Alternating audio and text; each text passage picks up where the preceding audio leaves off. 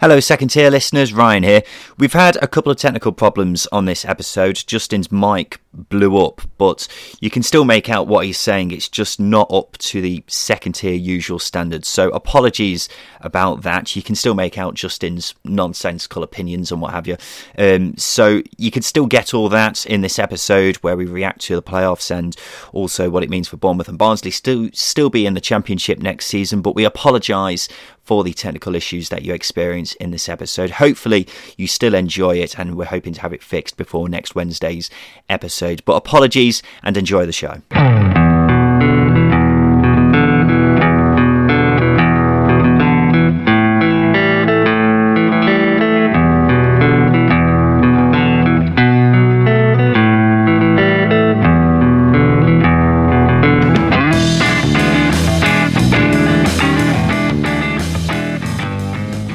Hello and welcome to the Second Tier Podcast. I'm Ryan Dilks and I'm joined by the UK at Eurovision to every other country at Eurovision.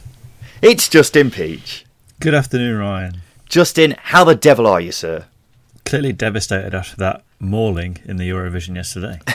It was absolutely humiliating. I managed to catch the second half of it after we finished talking about the playoffs yesterday, and it was a bit of a disaster. I'm at the point now where I just think we should just really take the mickey, because we're never going to do well at Eurovision, are we? Because, let's be honest, we're not the most popular of countries in Europe. No. So we may as well just send, I don't know, Alan Sugar on High on Life. Send him there and just let him dance on stage. I'm pretty sure if you had Iceland and they sent a man who was farting down a microphone for 3 minutes, he'd get a higher score than whatever the UK does. So we may as well just take the mickey, Justin.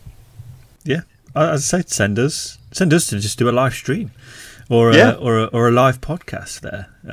It would give us a bit of coverage, may get some new fans in the Championship, and as well as that, we may get at least 1 point. Who knows?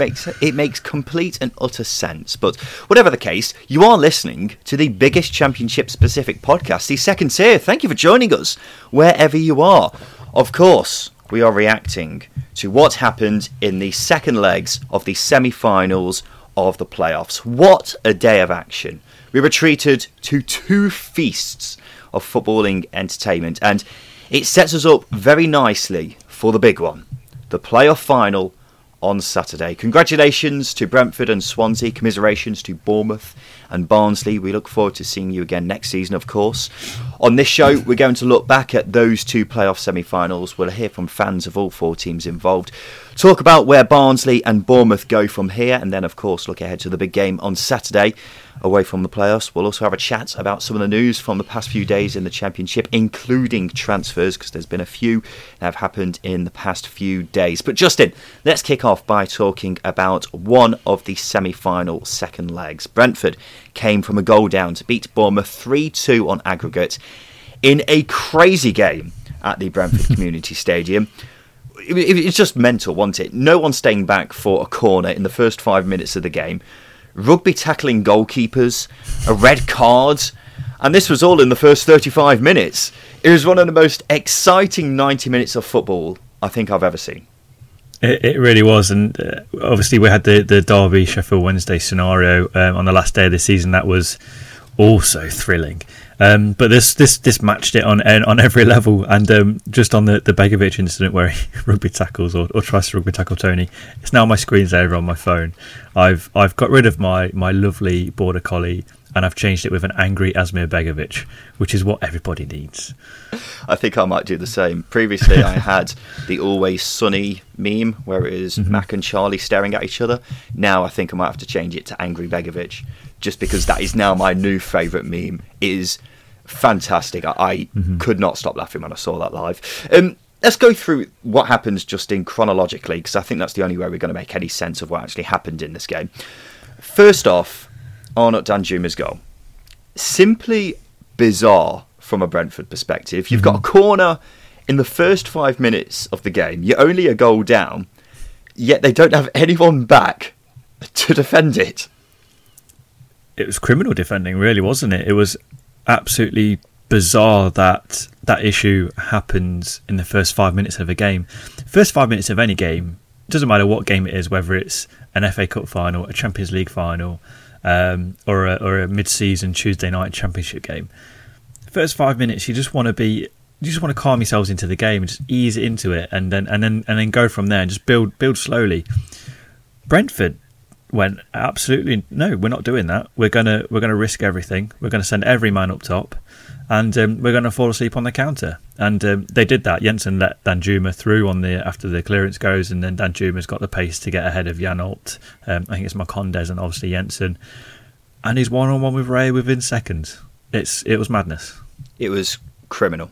If your Sunday League team did that, and when I say Sunday League team, I'm talking your under-14 Sunday League team, they'd get an absolute throttling after the game. And it did look like at that point that it might not be Brentford's day, but it didn't take long for the tide to suddenly turn. 10 minutes later, Brentford get a penalty for handball, which I don't think anyone is disputing, apart from Jonathan Woodgate. And sections of the Bournemouth fans. I think we'll go on to Woodgate once we've cleared the incidents, but it was an incredibly obvious penalty. Lloyd Kelly, I think, is unlucky because it's natural to dive in like that when you're trying to block, because it's just momentum shifts. Your feet go forward, your arms come back, they lift slightly, and they're covering his face a little bit. So I do think he was unlucky, but had his hands not been in the way, the ball would have been in the box essentially. So yeah, it was an absolute stonewaller. Not sure what Woodgate's smoking after the game, to be put bluntly, because it was so obvious. And I thought the referee delayed himself for a couple of seconds, had a little bit of a think, probably on the wire to the linesman, and yeah, they came up with a penalty, which was the absolute right decision. Yeah, you say we'll talk about Woodgate later. Talk about him now, because after the game he said the referee he has no idea how the referee's given it. I can only think he's talking about a different decision, because it seems like a clear handball for me. Yeah, I mean, I've got a couple of points on Woodgate, which we'll progress through, i.e. no game plan. But essentially with the penalty, Woodgate's talking out his arse. To be put really bluntly, he's just talking out of his arse, because he knows that they have fluffed it. They've thrown away a 2-goal lead in this game, in this leg, in the semi-final. And he's deflecting on what was a really poor performance and what was a really poor managerial performance, which, as I say, there was no game plan when they went down to 10 men. He's essentially deflecting. I thought the referee did a terrific job. Actually, I thought the referee could have given another 2 penalties to Brentford. There was a big old kick on Marcondes, and I can't remember the other one off the top of my head, but there definitely was another incident. It was Tony, wasn't it? He got brought down by Solanke. Yeah. So there was 2 more incidents where he could have given into fan pressure in the ground, and he didn't. He stood firm, didn't give them. Fair enough. I thought they were the wrong decisions, but it was a penalty all day. And as I say, Woodgate's deflecting. He's got previous with talking out of his arse. Some of the quotes from his time at Middlesbrough last season, i.e. the league's upside down. I have no idea what he's talking about, and for me, it's actually angered me. I don't think you can berate a referee's performance after your own team performance was so poor. Yeah, I thought Jared Gillett, the referee, actually did a fantastic job. Mm-hmm. Woodgate was making the point that they should have had a penalty for handball at the other end. I don't think that was handball, to be brutally honest. And the other incidents which you were talking about, I think, were 50-50. You see them given. I don't think the referee would have been blamed if he did give them. I don't think you can blame him too much for not giving them either. It's, coin flip, really. Yeah. Let's move on, Justin. Ivan Toney scores the penalty. Asmir Begovic hunts him down, producing one of the greatest memes ever. The penalty was a big turning point, wasn't it? But suddenly, after that, Brentford had all the momentum, and then we saw an even bigger turning point at 35 minutes when Chris Mepham was sent off against his former side. Again, no disputing that. Even Woodgate's not disputing that one. When that red card was shown, it was fairly obvious Bournemouth were in a bit of trouble, weren't they? Yeah, the 3 key moments. I think Danjuma scoring so early was possibly the worst thing Bournemouth could have done, because it just got Brentford's tails up. The penalty then shifts momentum entirely in Brentford's favour following the goal. Really short period after the goal, so there's a lot of time for Brentford to get back into the game, and they did that. And players losing their cool as well. Begovic hunting down Toney for the ball was just... The man's 33, 34. He's played for Chelsea, Stoke, AC Milan. He's played in Europe. he's a fully fledged international, and he's doing that. That's keep your head on, because he was one of the players that looked to be affected by losing the cool, essentially, because there was an incident where he tried to punch the ball away, collided with Lloyd Kelly, went down, and it definitely wasn't a free kick because he went into his own man. So yeah, there was just no cool heads around, and that showed with the Chris Mepham red card as well, because he's miscontrol, seeing Mbeumo hunting him down, pressing him, and he panicked. Or he was too calm, and then he panicked, I think. And then obviously Mbeumo nicked it, and he pulls him down. It was a stone waller, but that was just those error after error after error, and the tide just went completely in Brentford's favour. Yeah, absolutely. Vasily Janelt scored a lovely but strange goal in the second half, because he's almost tackled it into the net from 25 yards out. And then the second half was just attack versus defence, as Bournemouth tried to hold on to the lead before Marcus Forss finally got the winner, and great scenes when it finally did go in. It almost seemed obvious the game was going one way after that sending off, Justin, but I did think Brentford did a brilliant job of breaking Bournemouth down, and it was also a professional job. You look how they just stretched the pitch every single time they got the ball. I was surprised that, especially in the second half, that Mbeumo was shifted out onto the wing. But in fact, he was my man of the match by a country mile. I thought he was absolutely fantastic. And yeah, his danger.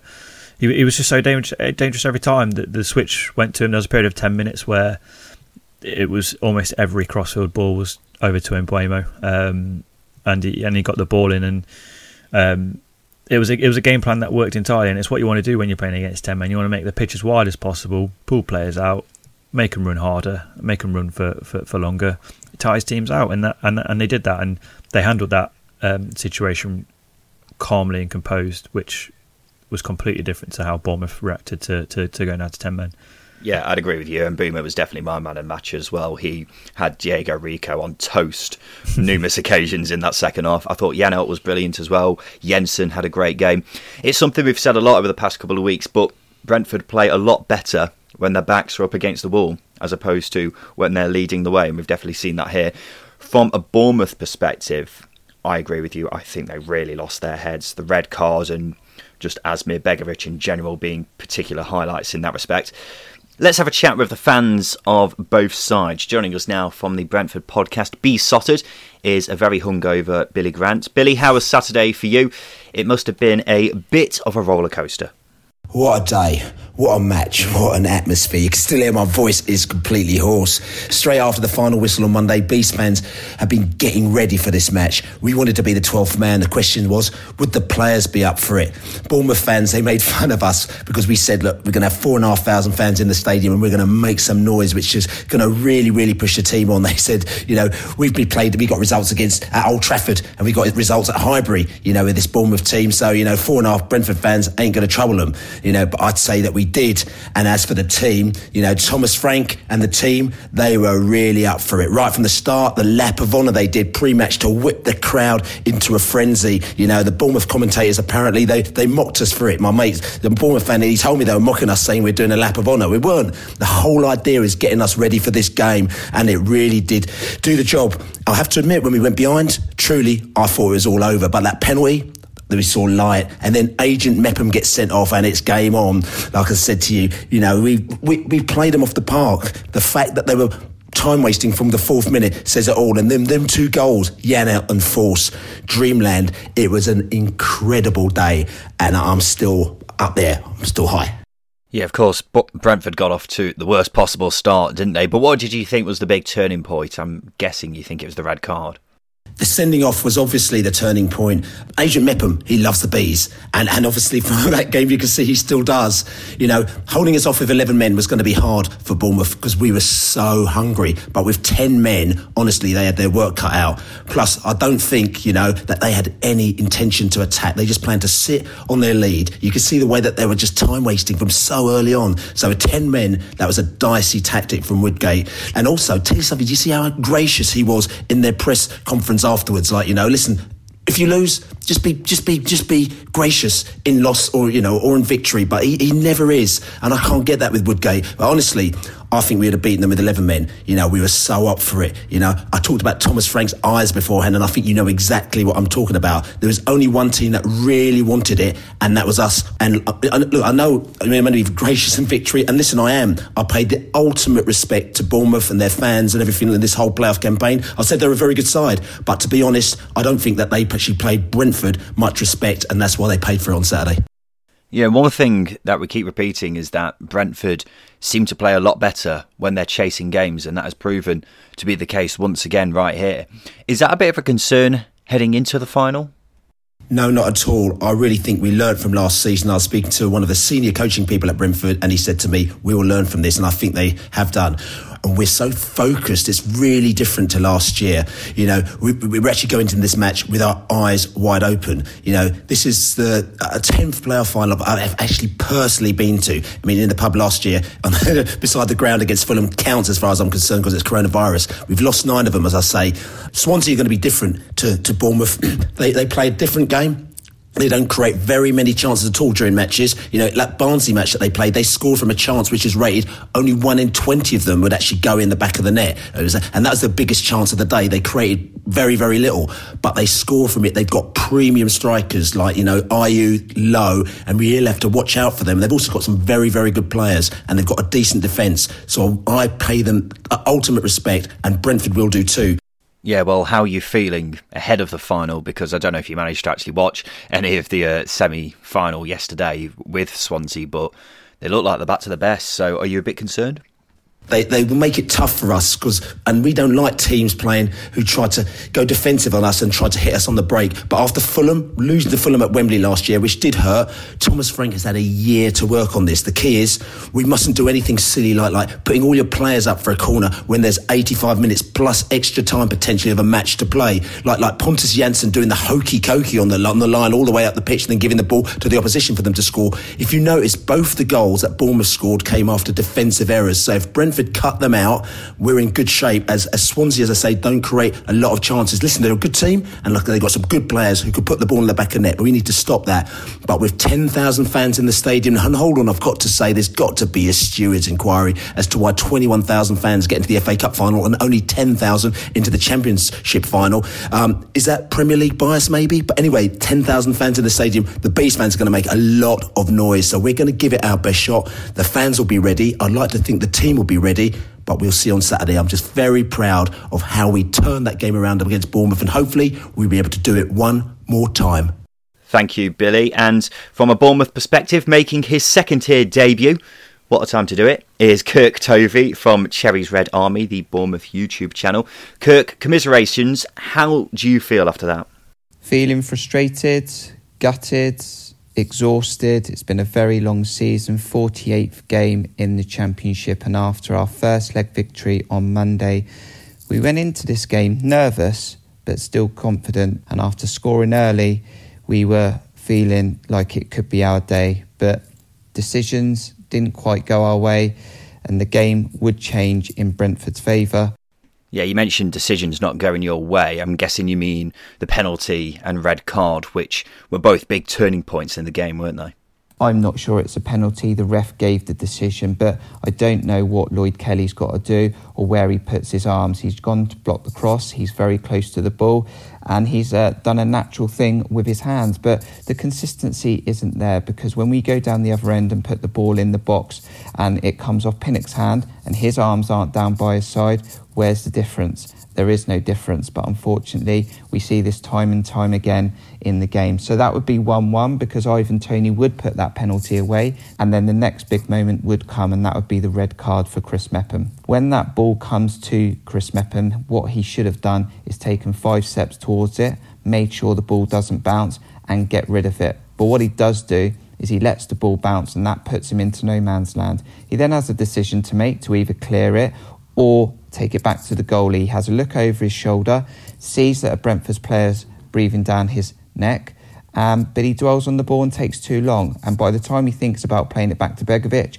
and Bomo's nicked the ball in front of him, then Chris Mepham makes a split decision to trip him up, and it's a straight red. But unfortunately, it shouldn't have got that far, and Chris Mepham should have made a better decision whilst the ball was still in the air. But that would be a game changer. Interesting. Well, let's have a look ahead to next season, Kirk. It's going to be very interesting to see what state Bournemouth's squad is in, isn't it? Because it looks like they're going to have to sell. I'm guessing you think Danjuma and Brooks will be amongst those leaving? Well, I said at the start of the season we had one shot at this to get back to the Premier League. We only lost 3 players out of that squad that got relegated: Ake, Ramsdale and Wilson. And if we were to get back to the Premier League, we could regroup again. But unfortunately, there is a good chance that we'll lose quite a significant number of players. You're looking at Adam Smith, who's out of contract, so is Stanislas. We've got players like Wilshere on short-term deals, Carter Vickers is on loan, and Roro too. Begovic is on high wages, Lerma's on high wages, and Danjuma, I'm sure, will want Premier League football next season. So a massive task for the football club. We may have to go down the divisions to see if we can find some players that can come into the squad, and we may need to look at our youth setup as well. So where we might finish next season is too early to say. Playoffs may be a step too far, but if we can consolidate and rebuild and go again, I'm sure that'll be the club's future plans. Yeah, and the other big thing that needs sorting out is who's going to be the manager. What do you think of Jonathan Woodgate? Do you think he should be given the job again next season? He did steady the ship, he did pick up points, and we did have that 7 consecutive win streak as well. But we got into the playoffs. He did make some strange decisions today, and sometimes he has made some strange decisions on the pitch. Does he stay? It's quite split down the fan base. Some fans want to see him given another contract and another season from start to finish, and some fans want to see a new man come in with a potentially a rebuild required. So we'll have to see what the board do decide. I think we need to go for a new manager, but it all depends who's out there, what is available, and we do know that the club finances are not the best. Thank you, Kirk, and Justin, me and you will have a chat about Bournemouth and what they look like heading into next season in the second half of the show. For now, let's move on to the other semi-final second leg. Swansea are off to Wembley after they beat Barnsley 2-1 on aggregate. Apart from a 15-minute period at the end of the second half, Swansea were very comfortable in this game. In fact, even in that 15-minute period, they weren't particularly panicking, were they? No, it just felt like they were in fourth gear. They still had gears to go through, just fourth gear, cruising along a dual carriageway. That's not really efficient. But they didn't need to. It just didn't feel like they needed to stress or anything. They managed Barnsley really, really well. They kept their key players quiet. I think there was a couple of times where Woodrow was picking up pockets of space, but he was limited in his ability to do that. The only real threat that Barnsley were creating from was from right wing back with crosses. That's obviously where the Barnsley goal came from. Other than that, I thought Swansea managed the game really well, and I think it was a tremendous effort. It's probably one of the best, one of the most organised displays I've seen this season, if not the most organised. Because when you consider that Ben Cabango's 20, Mark Gay's 21. Leaders, they played like leaders, and it's astounding that they're so young, but they played with so much maturity, and that's testament to Steve Cooper putting trust in them as well. And not only that, the midfield battle was won by Swansea. I was saying in the preview that second balls are so important against Barnsley, and the midfield sweep them up really, really well. Yeah, Swansea definitely did a number on them, didn't they? It was a Steve Cooper tactical masterclass yet again, and that's really been the case over the 2 legs, where Barnsley were easily second best on both occasions. Fantastic goal from Matt Grimes. The quickness of his feet to do the dummy and then lash the ball into the corner was just exceptional, wasn't it, Justin? It was. I've got hardly any words for it. It was the fact that Matt Grimes has got to pick up the ball. His first touch has got to be perfect. Then he's got Callum Styles closing him down, so he's then got to roll the ball. As soon as he gets past Styles, he's then got to adjust himself to get it onto his left foot and bend it into the corner through bodies. It was a fantastic goal, possibly the goal of the playoffs. That quality was, in big moments like that, you need big players to step up, and Matt Grimes did it, and the quality he showed in that moment was top class. Yeah, absolutely. And the Swansea side that we've seen over these 2 games, they've looked like the Swansea side we saw in the first half of the season, because for the past few months they've been leaky at the back and just not as functional as a unit, but they've been the complete opposite against Barnsley. They were massively helped by the centre-back pairing of Mark Guéhi and Ben Cabango, who were both simply unreal, particularly Guéhi, who over the course of these two games has put in two of the best individual performances we've seen from a centre-back in the Championship this season. We know when you come up against Barnsley, the defenders have enormous pressure put on them. They've got to deal with, over the course of the 90 minutes, numerous long balls, and you've got to keep a cool head to deal with it, especially when they're pressing as much as they are as well. And these two dealt with it so well. They were like two experienced veterans, yet they're both 20. Both 20 years old. Whatever happens next Saturday, these two are destined for great things. I can assure you of that, because they were absolutely fantastic here and showed that they have got the heads for a fantastic career ahead of them. We have spoken a lot about Swansea in this section of the show, Justin. Where did Barnsley get it wrong? It's difficult to say. I think there's a lot of individual quality at Barnsley, and there wasn't too many times where it was on show in these games. I think Carlton Morris in the first leg, in the final 25 minutes, I thought he showed what he's capable of in terms of running at the Swansea defence. And when you're against a defence who are just sweeping up every single long ball, just doing everything right, you need a bit of individual creativity, a bit of ingenuity from individuals, and there wasn't enough of that. I think the time where there was, Jordan Williams at right wing back, incredible run from his own half, beats two or three players and squares it to Cauley Woodrow. They needed a bit more of that, and there just wasn't enough of that at times. I think, as well as that, set piece deliveries over the course of the two games were really poor. I think that was two floated in balls in the second leg that were met with Barnsley men, and that was essentially it over the course of two games, which isn't good enough. When you're against a team like Swansea, you gotta find every single way of trying to get a goal, and set pieces. Barnsley are good at them; they're very good at them. But deliveries, I think, were really poor. So I think there are two things there that they could have done better. And as well as that, key players were a bit quiet. Like DK was non-existent over the two legs. Which big games like this, you need big players to turn up. Yeah, I think you're spot on. Barnsley should have tried to do something a bit different, and they just didn't. We were saying that they looked, well, as you were saying, every time they tried to go forward with the long ball, it just didn't work, and it was just being dealt with easily by the two Swansea centre-backs.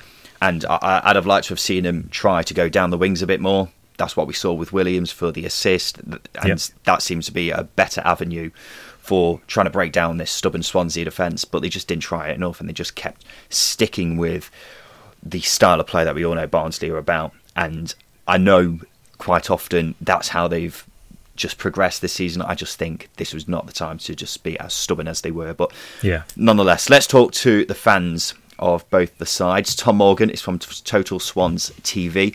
Tom, how's the head today? The head's doing all right, apart from the fact I'm just trying to get my head around the allocation for the final and the way that it's been done again. But absolutely ecstatic, mate. The boys were being absolutely superb through the both semi-final legs. I thought we played a fantastic tactical game through both, took the lead in both, tried to hold on to it for as long as possible.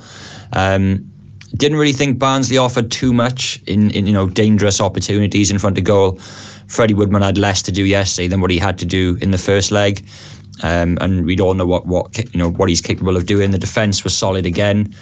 I'm just ecstatic, mate. Honestly, yesterday I was quite emotional, to be honest, because it's been so shit not being at football for so long. I was unfortunate not to get a ticket for yesterday's game. Buzzing, mate. Really, really hopeful I can try and get a ticket for the final. Of course, well, hopefully you do, Tom. Looking back at the game, I thought it was a brilliantly played game by Steve Cooper once again. Would you agree? Yeah, I'd agree. I think he got it spot on in both legs. Both games were tactically perfect, I think, from Steve Cooper. Obviously, he was unfortunate to concede an equalising goal yesterday and have a really nervy 20 minutes. And I'd say that's probably only the sort of threat that Barnsley offered us during the game. Cooper managed both legs really, really well. As I say, he went with Wayne Routledge yesterday over sooner than probably planned. But yeah, Cooper got it nailed on.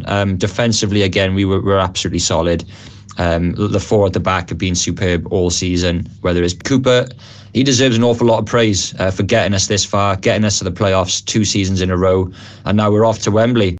There's a brilliant video from after the game of Mark Gurhey, the Swansea defender, humbly saying in an interview that he didn't think he deserved man of the match. I mean, he's entitled to his opinion, Tom, but I'm going to disagree with him here because I thought he was absolutely fantastic. Would you agree? Yeah, absolutely, mate. Probably the most genuine man of the match acceptance award I think I've ever seen. And him and Cabango at the back, 20 years old each. They've just been another level for majority of the season. And Guy, he himself, what a player. I'm so glad we got him back this season on loan.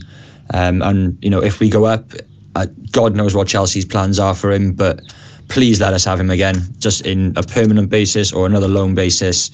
The guy is going to be a top-level centre-back in the country. He's going to be one of the best in the league. And no doubt, in a year or so, maybe he'll get a call-up for an international cap. He deserves it. He's got a great head on his shoulders. He's just tactically aware of everything. He knows where to be at the right time. The double sort of tackles he was making yesterday were just incredible. 100% aerial duels won against Barnsley. The guy's been absolutely unreal this season. He's been an absolute rock at the back, and you know we absolutely love him as a fan base, and we'd love to continue having him as a servant to the club. Yeah, I bet. Well, let's look ahead to the final. Brentford versus Swansea.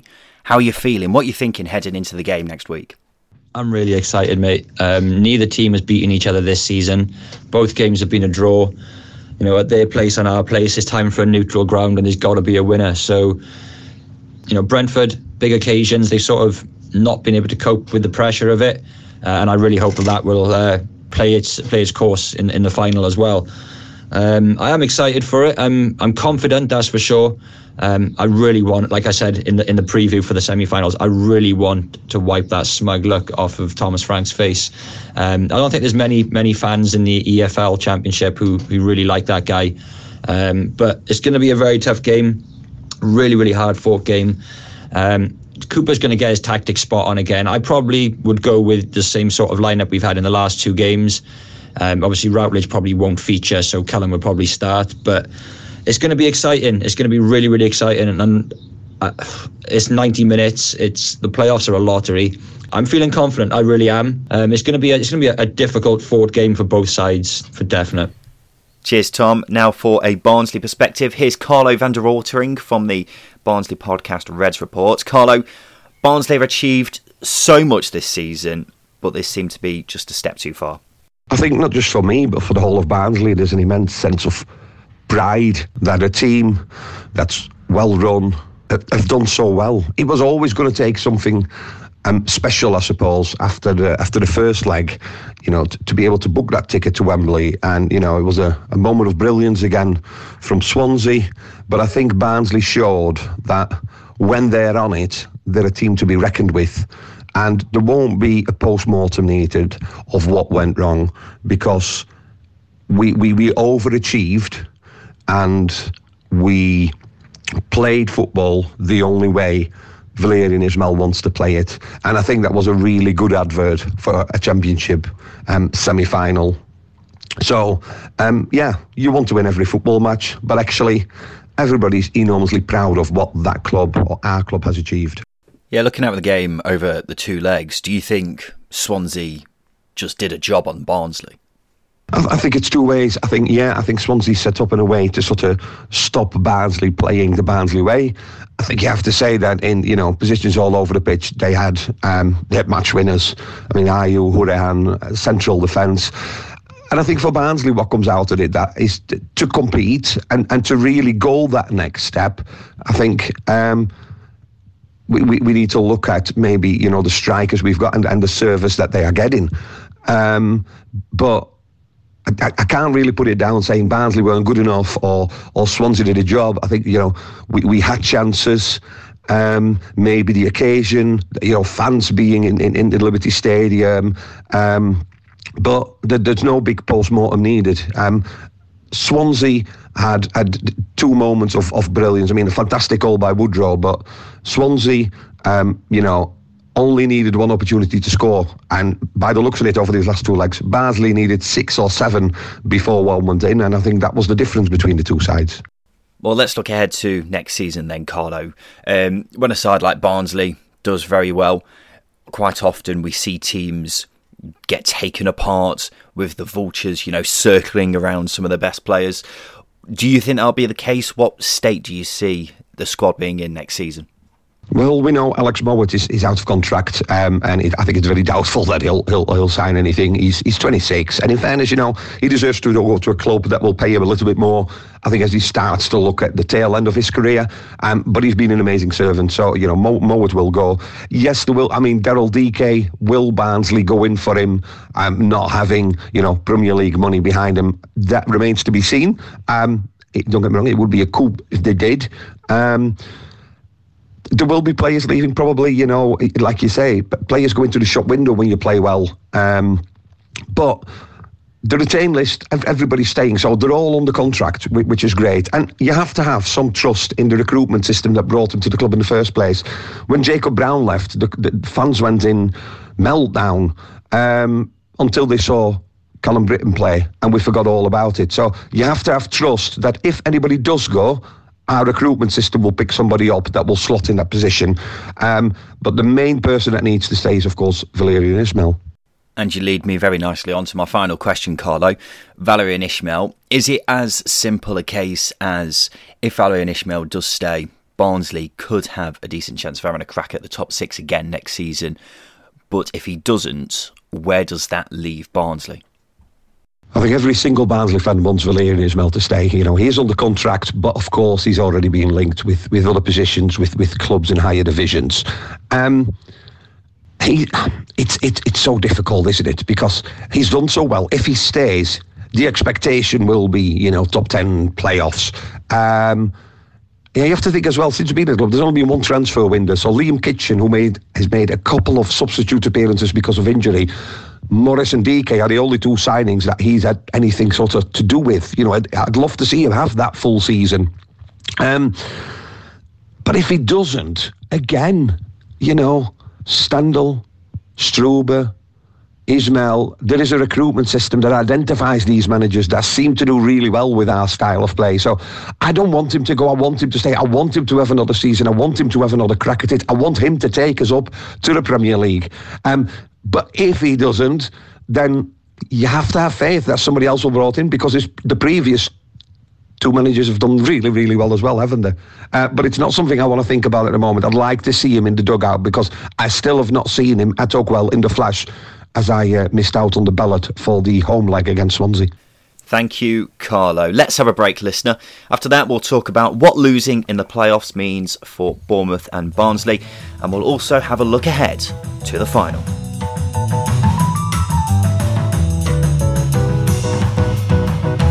I tell you what, there's nothing I love more than a classic football shirt. I've got loads of them. A Juventus shirt, Marseille shirt, even an Antalyaspor shirt. One of the reasons I've got so many is because I can get them for a great price from classicfootballshirts.co.uk. They've got shirts for teams from all over the globe, and that of course includes championship clubs. So if you wanted a classic Wednesday shirt, Reading shirt or Barnsley shirt, whoever you support, they'll have something for your club. It's not just shirts either, they've also got tracksuits, baseball caps, socks, so much stuff. Have a look for yourself. Go to classicfootballshirts.co.uk right now.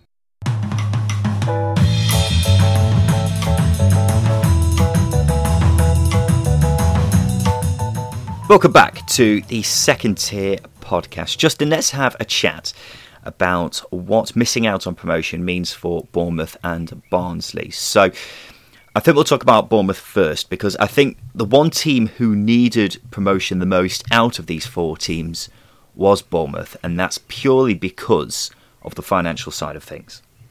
Yep, they've got a lot of high earners at the club. They wouldn't necessarily be under a lot of pressure to sell because of parachute payments, but those high earners, they're going to stick around for another season. Revenue is going to drop a little bit more. Bournemouth aren't one of the higher earning teams in terms of match day income, so they don't have that to fall back on. So yeah, they will be under pressure to sell, especially because I think it's not necessarily the financial side of it, but it's also big players like David Brooks, Danjuma, Solanke, are they going to want to stick around for another season in the Championship under, well, they don't know who the manager's going to be next season. Do they want a bit of certainty? Do they want to play top flight football? I'm sure they do. So I think it'd be unfair to expect them to stay around for another year after they've given it absolutely everything this season. We're unfortunately a bit short for promotion. So yeah, I think Premier League clubs, top flight clubs anywhere in Europe, are going to come knocking for those big players, because again, they're not going to want to stick around for another season in Championship. It's very rarely they do, apart from Andre Ayew. Well, it's interesting, isn't it? Because they definitely need to sell.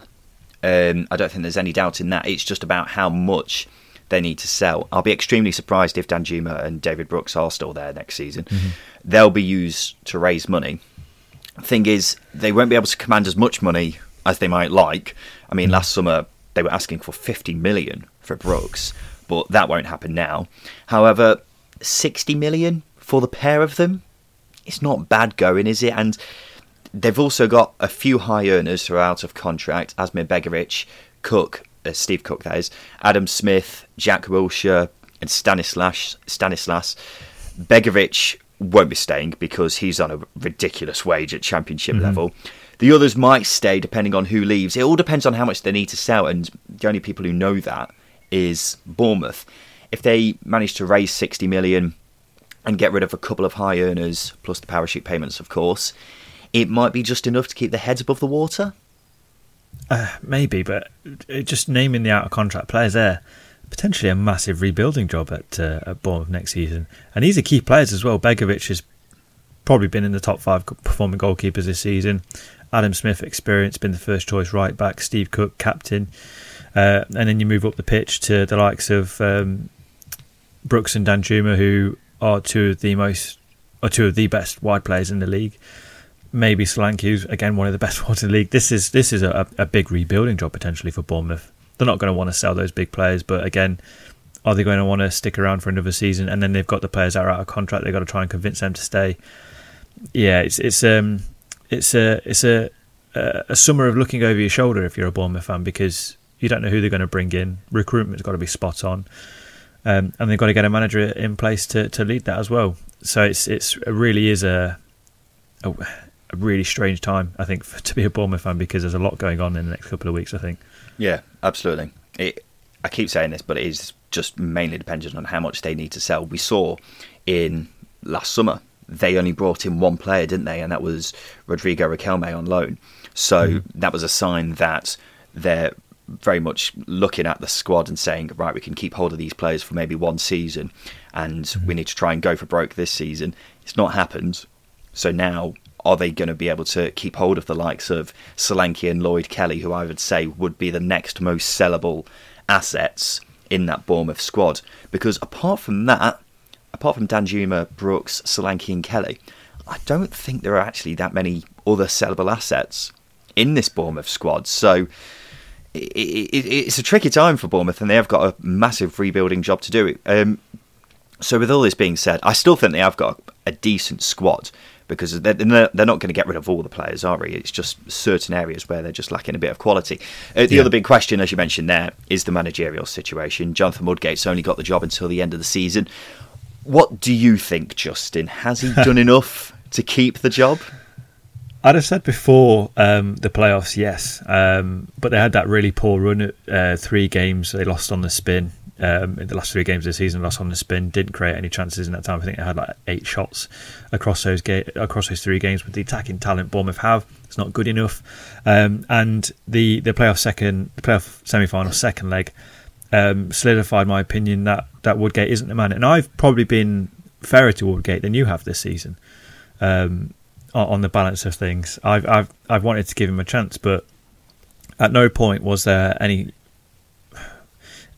sort of crumb of a game plan once they went down to 10 men against Brentford. Steve Cooper, on the other hand, I think would have been able to handle that. In fact, I think Bournemouth were just relying on breaking, on counter-attacking Brentford in that second leg, because I knew there would be opportunities. But as soon as a man gets sent off, and Solanke was taken off, I thought Solanke was their best attacking player when it went down to 10 men. Danjuma I don't think he touched the ball in the final 35 minutes.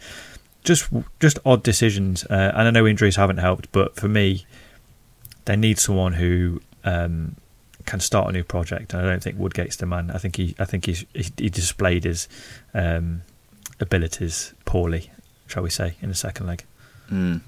I've got two answers to this question. Do I think he should get the job? No. He's done better than I was expecting him to do in the time that he's been there, but I will always caveat that with this Bournemouth squad is ridiculously good, so it's difficult to give him too much praise. I think we've also seen his lack of experience cost them at some points. Taking off Solanke, as you say, yesterday on Saturday was a particularly odd move. And the other thing is, I think there are better managers out there. Chris Wilder is the standout name for me. Alex Neil is another name off the top of my head who I think will be better suited for the job.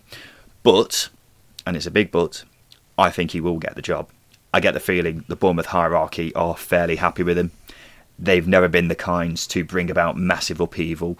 So, having said what we were saying a minute ago about the playing squad, how that might have to be dug up a bit, then I fear that he may still get the job. I'm 70-30 expecting him to still be there next season, personally.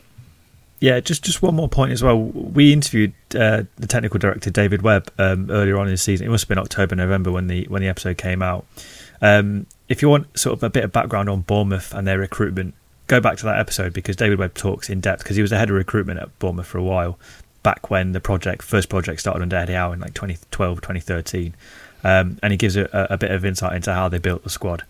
They need something like that again. And as far as I'm aware, there is not that type of structure at Bournemouth there at the moment. And as I say, they need that sort of structure again because it's a rebuilding job now they haven't gone up. I suppose the final point on Bournemouth, Justin, is what do you think their expectations will be next season? Should it still be promotion?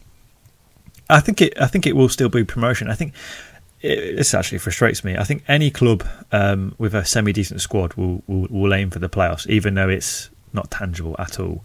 I think Derby will still be going, we'll get the playoffs. You're not going to get the playoffs. Teams like that. So I think Bournemouth will still be aiming for the playoffs, but it just depends who's there, who's the manager, and who they replace. Because if they get that wrong, they're going to fall to mid-table or lower for me. Well, let's move on to Barnsley. We all know how much of a massive achievement it is for them to get this close to promotion. This is a season that everyone associated with the club can look back on with pride. And I imagine quite a few people will expect next season to be nothing like this one. But I think they could definitely go again. What do you think? I think they can. I trust the process at Barnsley. I trust their recruitment. I trust the manager in Ismail. I trust that a pre-season under Ismail. I think what the type of football they play now, I don't think that's what they want to do in the long term under Ismail. I think they want to adapt it. You've got to bear in mind, I think there's been 1-2 week period where Ismail's had time to work on the training ground in what he wants to play, which was the international break in March. That's the only time he's really had the opportunity to work his methods in. So I think a pre-season under him and replacing key players who inevitably will go. I don't think DK will be back next season. I think Alex Mel will leave when his contract expires. So once those players are replaced, and I trust Barnsley will do it because they found Carlton Morris, who couldn't score for MK Dons. He's been one of the most prudent players in the final sort of half of the season.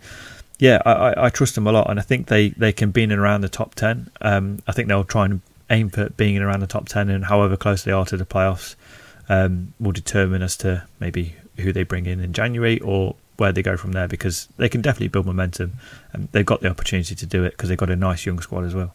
Yeah, well, Alex Mauer's definitely leaving, isn't he? And I'll be very surprised if Daryl DK's there as well. But anyone who's thinking this Barnsley squad is going to be taken apart, I would say they're probably going to be wrong, because I don't think too many others will go. And when a side like Barnsley have a season like this, that is usually the case, but I don't think it will be on this occasion. And they've shown that they're more than capable of bringing in the right players for a minimal amount of money who suit the system. And I think they'll more than likely do that again here. The big question is obviously whether Vladimir Ismail stays or not. If he does, then I see no reason why Barnsley can't have another crack at the playoffs next season. Let's go on to the final then, Justin. We now know it's going to be Brentford or Swansea who will be departing us and getting promoted to the Premier League this season. In a way, I think it is only right that these two are in the playoffs because both have been chasing automatic promotion for the vast majority of the season, and now it's a straight shootout to decide who's going up. It's going to be an interesting game as to how each team approaches it, because I think the longer the game stays 0-0, the more Brentford will struggle. We saw that in the playoff final last season against Fulham. Got to the 118th minute and Joe Bryan hits that weird free kick that eludes everybody, and obviously they score a second late on. So I think the longer the game stays 0-0, the more it suits Steve Cooper and Swansea. So do Brentford did they approach the game the same way they approached this Bournemouth game? They've got to have a big pair of cojones to do it, because in a final to do that, massive game where everything is up for grabs, you've got to have the cojones to do it. And I think Frank will change his approach. I think he will go that way because, as I say, the longer the game stays 0-0, the longer Swansea the tide will turn in Swansea's favour for me. Well, only 2 of the last 8 playoff finals have featured more than 1 goal in normal time.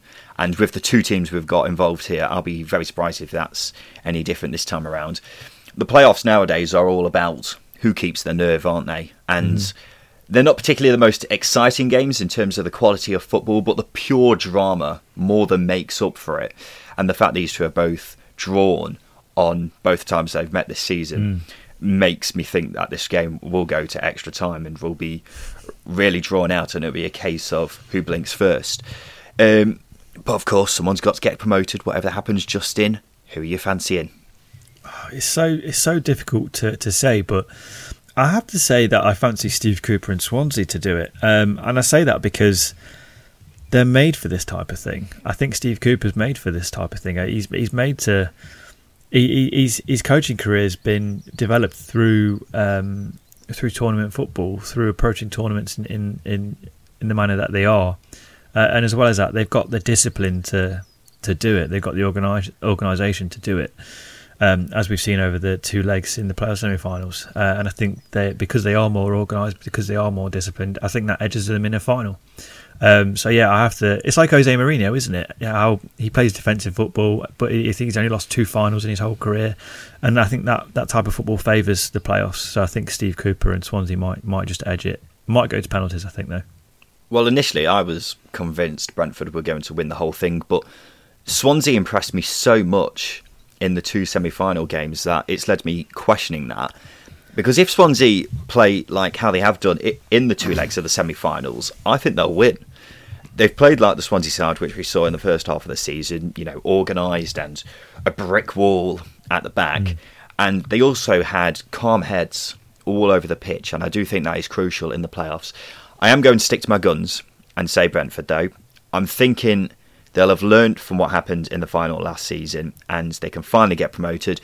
They've been knocking on the door of the Premier League for quite some time. The doorbell isn't working, so they're giving the letterbox flap, a little tap. They're peering through the windows to see if anyone's home. Eventually, the Premier League has got to answer the door because Brentford aren't going to leave. And I think this might finally be the time where Brentford get the job done. Otherwise, we'll be having this exact same discussion in a year's time, Justin. So I think it's got to happen at some point.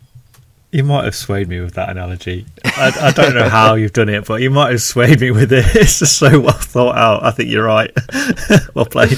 It's so tight. It is honestly so tight, and it is a bit of a coin flip. It's getting that way, and by the time it gets to Saturday, I might have changed my thought process completely. But that's the playoff final. It's going to be one hell of an intriguing game. Justin, let's take a break from the playoff chat because now it's time for this.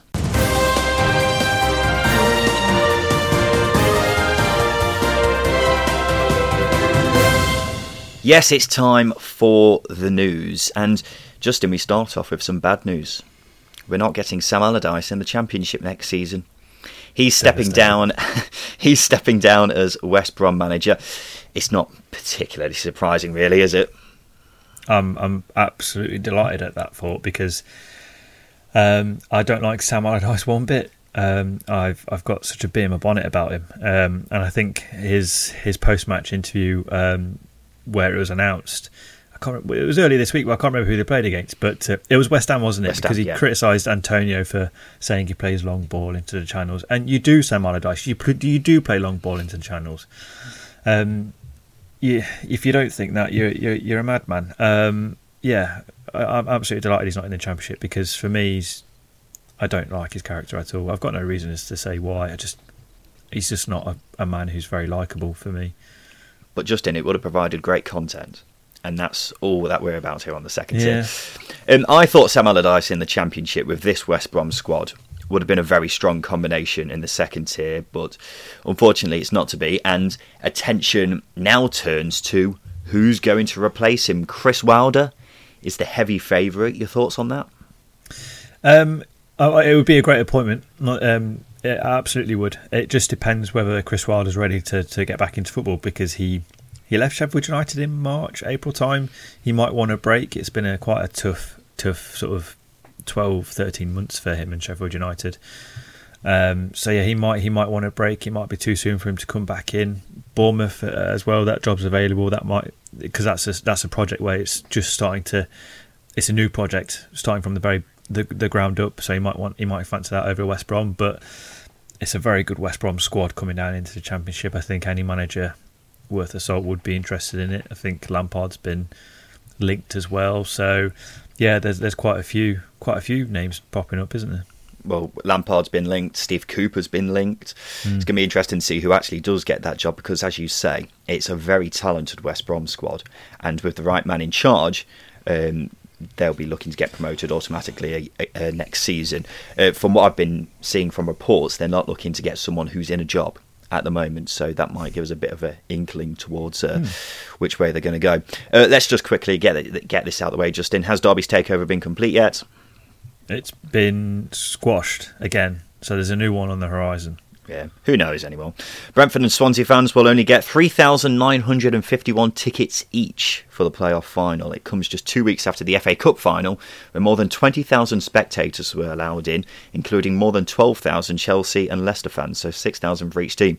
Doesn't really make sense to me, that one. I'm not sure why it's the case, and Brentford and Swansea fans are understandably not too pleased about it. Just in transfer news now, Jordan Rhodes has rejoined Huddersfield. It's after his contract at Wednesday expired. There's something that really gets me excited when players return to the club that they were so successful at earlier in their career, and this is a perfect case of that happening. It is. It's romantic, isn't it? You want him to do well. It's a top signing, because as we saw glimpses of Jordan Rhodes of old in the last sort of couple of months of the season for Sheffield Wednesday. So if they get that, if they can get that out of him, then there's a guy there who's going to get double figures for you this season. But it's a risk. It's a big risk. Yeah, my heart says I love this move. My head has got quite a few concerns. Yeah. First off, he's been given a 3-year contract, which seems a bit mental for a man who's 31 and has only scored 24 goals in his last 5 seasons. And it's got to be pointed out, he was on 20 grand a week at Wednesday. He won't be on that much at Huddersfield, but I'm hoping and praying that it's a massive pay cut that he's taken. Otherwise, his agent has played an absolute blinder. I'm also a bit confused about it from the tactical side of things, because Huddersfield have been all about pressing this season. Jordan Rhodes isn't really that kind of striker, and he's also had his best spells up front alongside another striker, and Carlos Corberán hasn't really played with two up front much this season. So I really want this move to work.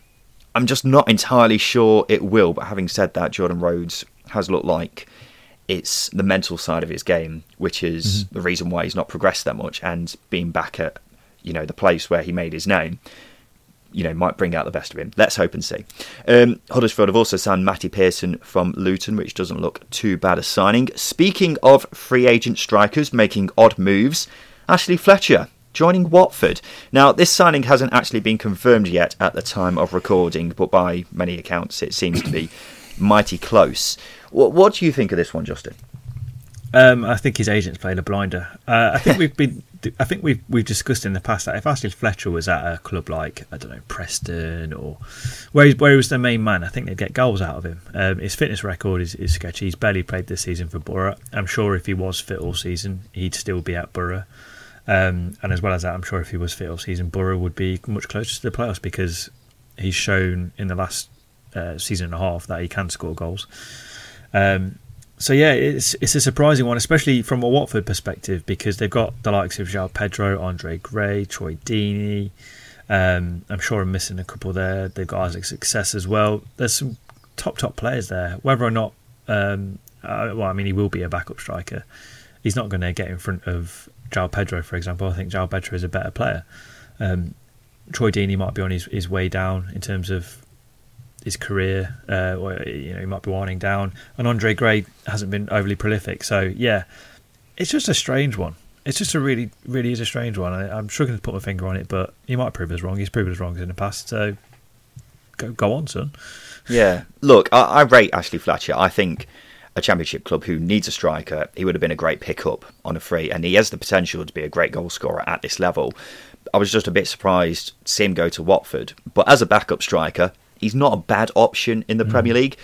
Only thing I would say from a Watford perspective is, as you quite rightly say, they have got a lot of strikers next season who I would say are backups in the Prem. I don't think João Pedro's ready to play week in, week out. And then they've also got Gray and Deeney. And it's also worth pointing out, Fletcher's apparently, this hasn't been confirmed yet, apparently getting a 5-year contract, which seems bold. To say the very least. Let's move on to another free agent striker who's moved. Luton's former forward man James Collins has signed for Cardiff after his contract expired at Kenilworth Road. Thoughts on that one, Justin? I'm really impressed with it. I think Mick McCarthy's going to go back to his Wolves blueprint, where it's just wide players getting crosses in. Kiefer Moore's going to get goals next season. And to have someone like James Collins, who is a workhorse first and foremost, he will press and press and press and press and press. He won't stop running, and he's not a bad finisher. He could have been a little bit more prolific for Luton this season, but Luton aren't a side who create too many chances. Cardiff will undoubtedly create more. So I think it's a good signing for Cardiff, and I think that might see Glatzel move on. They've got Max Watters as well, who will be a tidy backup. So yeah, I think we're going to see a bit of Wolves in the 08-09 season where they blitzed the league. I think we're going to see a bit of that for Cardiff next season. It's going to be interesting to see how he fits into the squad, whether he is a backup or whether Mick McCarthy is planning to go 2 up top next season. But Collins, I think, is a decent pickup for Cardiff. QPR have signed Sam Field on a permanent deal from West Brom, another good move. Wednesday have released a lot of experienced Championship players. Kadeem Harris, Elias Kachunga, Tom Lees, Moses Adebayo, Adam Reach, Jordan Rhodes, obviously gone to Huddersfield now, and Kieran Westwood. Anyone who stands out there for you, Justin? Maybe Kadeem Harris. I think he can still do a job at Championship level, not necessarily as the main man out wide, but I think he can still do a job. Maybe Adam Reach, but that there are question marks there. I think there's just a lot of players who, from a Championship perspective, have probably seen their best days be behind them. Probably will start to drop down the leagues now. Well, Adam Reach is still mid-20s, mid to late 20s, isn't he? And I think he's 28. Older than I thought he was, but he's in his prime years. And I think it was only 2 seasons ago when they were on about him going to the Premier League for like 7 or 8 million. So it's mental to see him now be released and be a free agent from Wednesday. And I do think it would be a decent pickup for a Championship side. Maybe starting each week as well. I think he could be definitely a decent pickup for someone. It'll be interesting to see where quite a few of these players go because they've been at Championship level for quite some time now. Final bits of news. Former QPR Academy player Kyan Prince is being added to FIFA 21 as a player. He was 15 when he was fatally stabbed in 2006 while trying to break up a fight. That's a nice story. And we'll finish off with another nice story. Sol Bamba is cancer-free. The Cardiff defender was diagnosed with non-Hodgkin lymphoma in December, but has now successfully defeated it. Well done, Sol. Good news all round for everyone. Justin, let's do some polls. This is the part of the show where we give the listener 3 questions on Twitter where we want to get their input. So the first question that we asked was, who's winning the playoffs, Brentford or Swansea? What did you say, Justin? I edged with Swansea. 70% said Brentford. So quite one-sided, that one, surprisingly. 30% said Swansea. Who will finish higher in the Championship next season, Barnsley or Bournemouth? Barnsley. Do you think? Barnsley will. I think so. Yeah, I think it's too big a job at Bournemouth.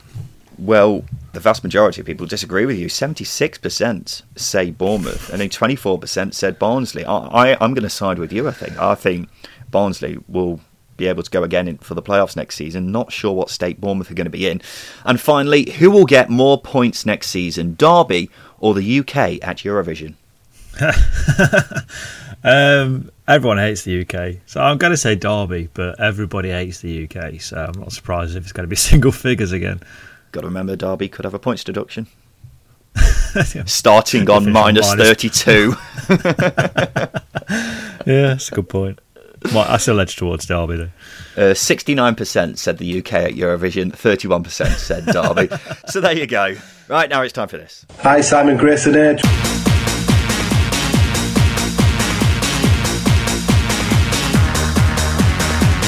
Yes, it's time for Simon Grayson's Hateful Eight. But Justin, you've got no teammates.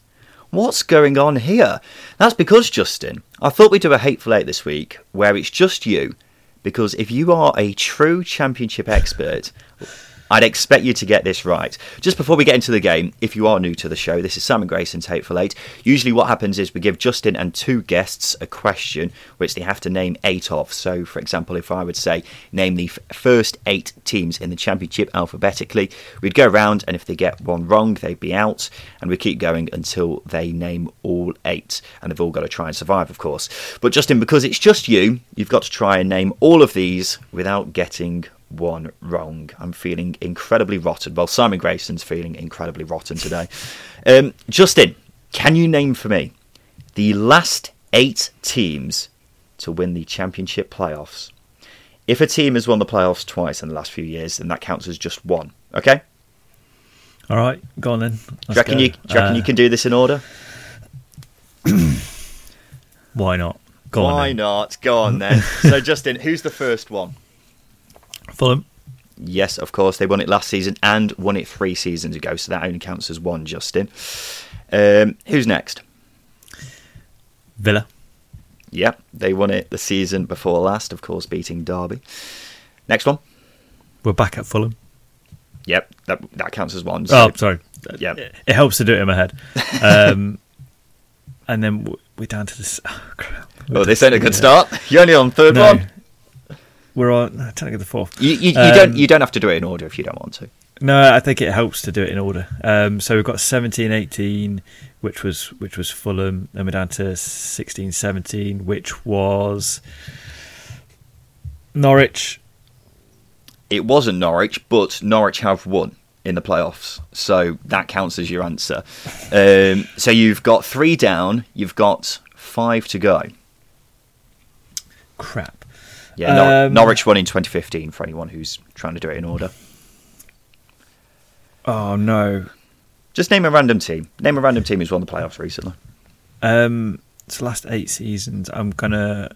What's the first year you're starting with? 2012. Because obviously 2012. Okay, so the 2012 season was. I think it was West Ham. Yes, West Ham. 11-12. West Ham beat Blackpool 2-1 in 2012. So you're halfway there, Justin. Can you 12-13 was Palace. Yeah, that was when they beat Watford in extra time in 2013. Next one. 13-14 was QPR. Yep, you're doing it the other way round. I know. I'm going to get to that last one. You've got 2 left, and they're both 2016 and 2017. 14-15 was Norwich, which I've said. Already done. Yep. 2 more. 15-16 was Hull. Yep, they beat Wednesday 1-0 in 2016. So who won in 2017, Justin? I don't know. You are frozen. See, I have to think back. I'm going to give you 5 seconds. No. Give me longer. So it's the 16-17 season, isn't it? Yes. So there was 5 seconds. 5, 4, 3, to... it's Huddersfield. Yes, of course it's Huddersfield. They beat Reading Oh, on my penalties in 2017. The countdown made you pull it out the bag there. It's such a forgettable final, It really which is was. why it was so hard. But yeah, they beat Reading on penalties. Yes, they Christopher absolutely did. Schindler. Boom. There we go, ladies and gentlemen. Your championship expert, Justin Peach, proving his credentials there when the pressure was well and truly on. Congratulations, Justin. How do you feel? I'm actually really pleased with that because it's very hard to think back, and because the double ones didn't count, it completely screwed my momentum. So thanks for that. No worries. Ladies and gentlemen, this has been the Second Tier Podcast. So thank you for listening wherever you are in the world. Our next episode will be on Wednesday. And it's the big one, ladies and gents. It's the Second Tier Awards. Player of the Season, Manager of the Season, Young Player of the Season, Team of the Season. And when I say Team of the Season, it means where we'll go through our best players in each position from this season. Most Improved Player, all of that, all of your Of the Season awards. We'll be delivering them on Wednesday. I can't bloody wait. And you should be eagerly waiting for that to be dropping down into your podcasts subscriptions. Our next episode after that will be on Sunday when we react to the playoff final. Of course, we're also doing another live stream on Twitter, YouTube, Twitch, where we'll be watching the playoff final between Brentford and Swansea. So if you can join us then, we'd be extremely grateful. As always, congratulations again to Brentford and Swansea. We look forward to the playoff final on Saturday, and that's where all our attentions turn now, ladies and gentlemen. This has been the Second Tier Podcast. I've been Ryan Dilks. I've been Justin Peach. Thank you for listening.